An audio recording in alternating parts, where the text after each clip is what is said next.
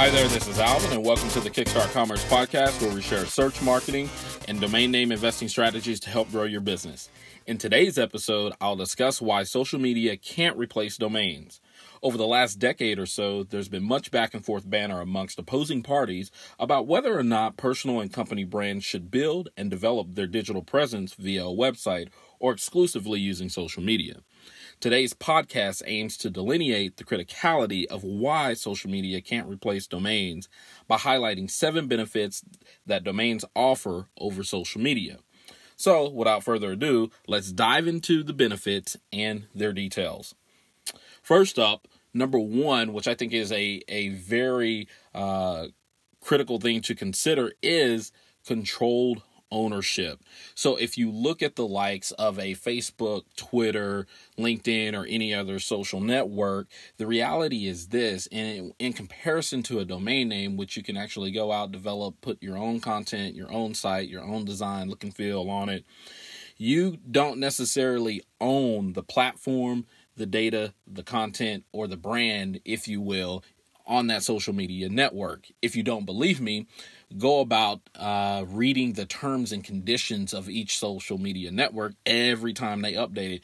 Go read the fine print, and you'll come to discover that once you put your content on there, so if you're writing content, writing blog posts or writing articles, and you're posting those solely to social media, they own that content. They own the pictures, they own the videos, they own everything.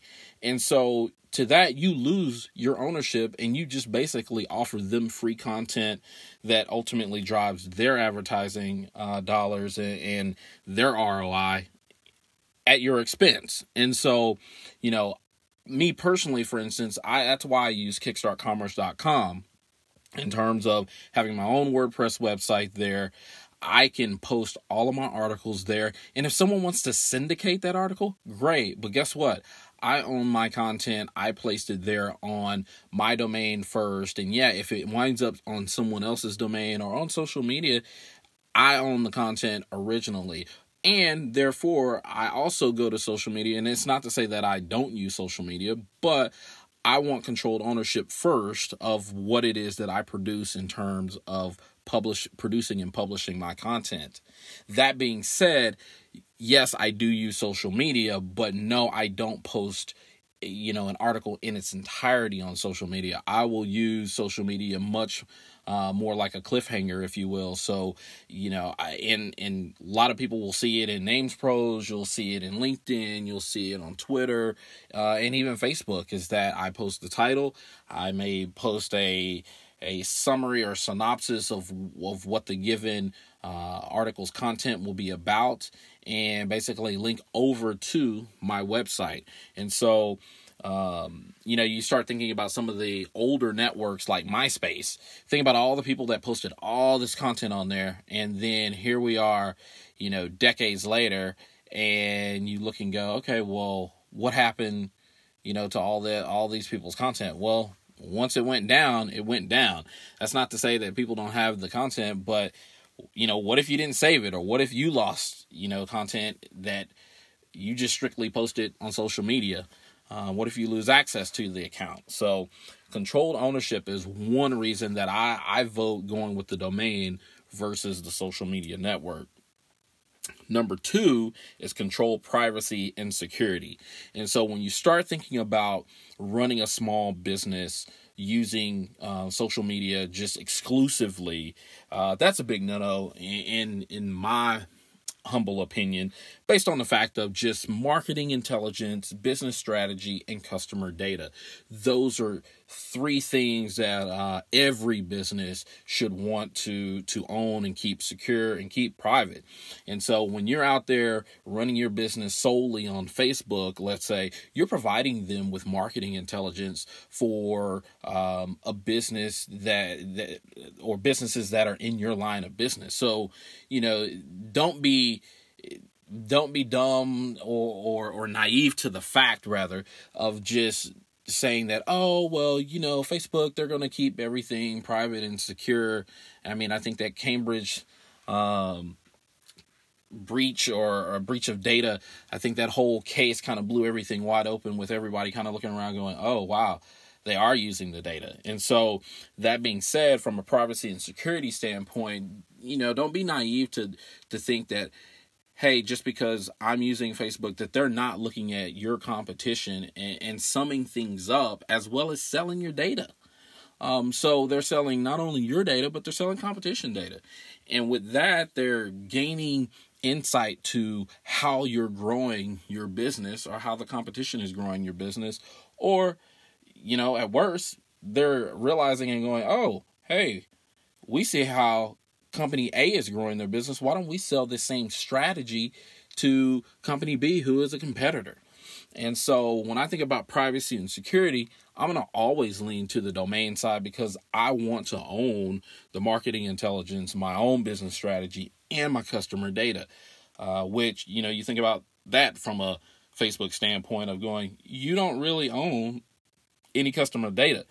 While you're on there, yes, while you have a profile, yes, while you have a business page or a business profile, yes, you can see these people, but that's about all. You don't necessarily know phone numbers, addresses, email addresses, because all of that information is stored within Facebook versus being stored outside of a social media network or the ownership of someone else's network. So control, privacy, and security is number 2.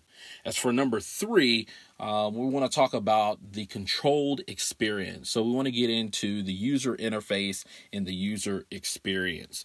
And so when you compare, or if you look at the underlying, and I'm using Facebook, but Twitter's the same, LinkedIn's the same, pretty much all the social media networks are the same. I use Facebook because it's probably the easiest to understand because most people, especially if you're a small business, you're probably familiar with seeing Facebook pages and the like.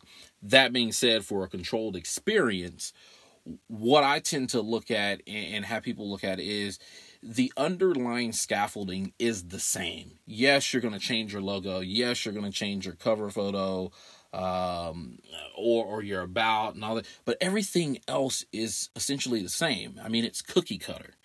And so that's not really a controlled experience or rather an experience that you get to control. You get to control certain attributes, but all in all, you can't really control the fully customized look. And not only that, since Facebook owns the underlying scaffolding, if you will, they can change anything at any given point, which then changes your narrative or can change your narrative at some point. Certainly it can change the customization of the look and feel as well as what can be seen by who. I think from an experience standpoint, likely many business owners remember the change in terms of the newsfeed algorithms from a few years back that businesses were getting exposure. All of a sudden, a little change happens, and hey, that just destroys X amount or X percentage of business,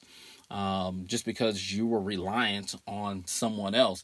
And the same argument could be said with domains. Although I will say this is that if I go, at least you own the narrative, you own the experience. And while, I wouldn't want to depend on, 90% organic traffic or even paid traffic at that standpoint. But the reality is I do want to control what narrative I'm sharing with my business customers, as well as just, brand supporters and champions of our brand. And so I want to control that experience. I want to control the narrative, the customization, what can be seen and by who. And that's something that you give up by going the route of social media. Now, number 4 is control of the relationship and credibility. And I spoke to this a little bit in terms of privacy and security. But in terms of the relationship and your credibility, one of the things that I often recommend, and it's a timeless, email is one of those timeless methods of communication that, yes, we get texting, mobile, social media. But if you look at everything, we've had email just over this course of time. And so therefore, that being said, using your own domain, you can actually set up a email newsletter in which you can then own all of the customer data that you want to obtain, whether it's birthdays, phone numbers, email addresses, first name, last name, address, what source they came from, all of these many different things. You can control that versus in terms of the relationship and credibility factor of a social media network. They don't necessarily offer you that same amount of data. They control that data and they're just allowing you to see it. So again, they could pull the rug from under you at any given point. And that's not the same with a domain name. Now, obviously one could argue and say, well, hey, if you use a third party provider, to capture all that data, then that third party provider could, pull the rug from underneath your feet. That is true, but I also say, hey, you could also have a homegrown system that's capturing your data in terms of just a simple database, and you go, listen, as long as I have that database, as long as I have access to it, I have their data. I can see everything. I can capture as much as I want, as little as I want, and not be set to this structure or this standard based upon, what the masses are doing. And so you want to control the relationship and the credibility. The next one on the list here, and so number 5 is control your cost. And so one of the things in terms of social media, especially now, and it was a bit so probably a decade or so ago, but it is certainly prevalent now, is you basically have to pay to play. And so if you want your message to be exposed, you have to pay for that now. I can remember my wife and I, we actually owned an online boutique clothing store, the uniquecloset.com, which it's no longer, it's defunct now. We ran it for about 7 years, starting back in July of 2010. But just to give you a glimpse into how things have changed, at one point I could go on to Facebook, I could create a pay-per-click ad, tell it, hey, we figured out who our competition was, and I would go in and say, we want people who like these pages, which would be the competitor pages, between these ages, this, that, and a few other attributes. Anyway, we would turn that ad on, and literally within moments, it was like turning on a water faucet and watching live traffic hit the site. People begin to create accounts. People are loading products into their shopping cart and making purchases. And that used to cost, we could spend $50 basically just to turn that on for a good 30 minutes to an hour. Go through $50, but we would basically then turn on that $50. We would make somewhere in the neighborhood of sometimes $800 to $900 back above the $50 that we originally invested. So look at it today, that just, not to say that it can't be done, but it's a bit more challenging, and you're likely going to have to spend way more to boost all of your messages. Whereas back then we could just we could post a message and it was reaching, it was a more of a far reach, had a more of a greater reach rather, than what it does today. So that being said, you want to drastically reduce pay to play by choosing a domain versus choosing a social media, ad network. And so not only that, and when you start comparing the two with what you have, my belief is that a website is way more cost effective over the longer haul than what it would be to go with the social media site. And I know the argument is, well, hey, if you're only spending ad dollars, look at the ad dollars versus the continual cost of hosting, email, whether it's support, whether it was the original cost of the website. Yes, I look at that, but I also go, what if you get kicked off of social media? Then what? What is that value of everything you've lost? Because it's going to be worth something, because you're going to have the value of what's lost. Not only that, you've got to start over. So now, likely, you're not going to go back to the same social network that ripped you off. You're going to go and start a website. When in reality, that's all you really had to do from the beginning, was to put in the time, put in the effort, put in the money to invest in such an expense, if you will, or an asset long term, versus going the way of the masses and having someone, again, pull the rug from under your feet, because when they want to change the rules with how you're going to reach customers, at a moment's notice, then, ultimately that impacts your bottom line, and just the longevity of your business or your brand. So go with the domain to reduce your costs while hopefully increasing the ROI and longevity of, I guess you'd say the long-term value or total value of your customers. So number 6 is it dovetails, but you want to control your reach. And that's something that, yes, while you can use social media, they offer in-depth analytics, somewhat, they give a clearer picture of demographics, and in some cases better SEO, as they promote. Again, that is a pay-to-play situation, and you don't want someone, I guess you'd say, kind of wrenching around with with who you can reach, and how you reach them, and at what cost you reach them. And so, again, to me, I look and go with the domain, set up your website. Yes, set up Google Analytics. Yes, it is free. You could probably use a paid analytics, and there are other analytics services outside of Google Analytics. But the reality is, you can get so much in-depth data going the way of the domains versus going social media, because again, they may give you this stuff for free, but who's to say the next update of terms and conditions, they go, oh, you have to start paying for this new analytics or this new feature, as they deem, just because, again, want to pad their pockets. They're not necessarily considering your pockets. It's their pockets that they're considering. So if you want greater control of your reach, go with the domain versus the social media. And last but not least, one of the main things, if not the most important, is simply put, I choose to go with the building and development of a domain over social media, is because I want to control my future.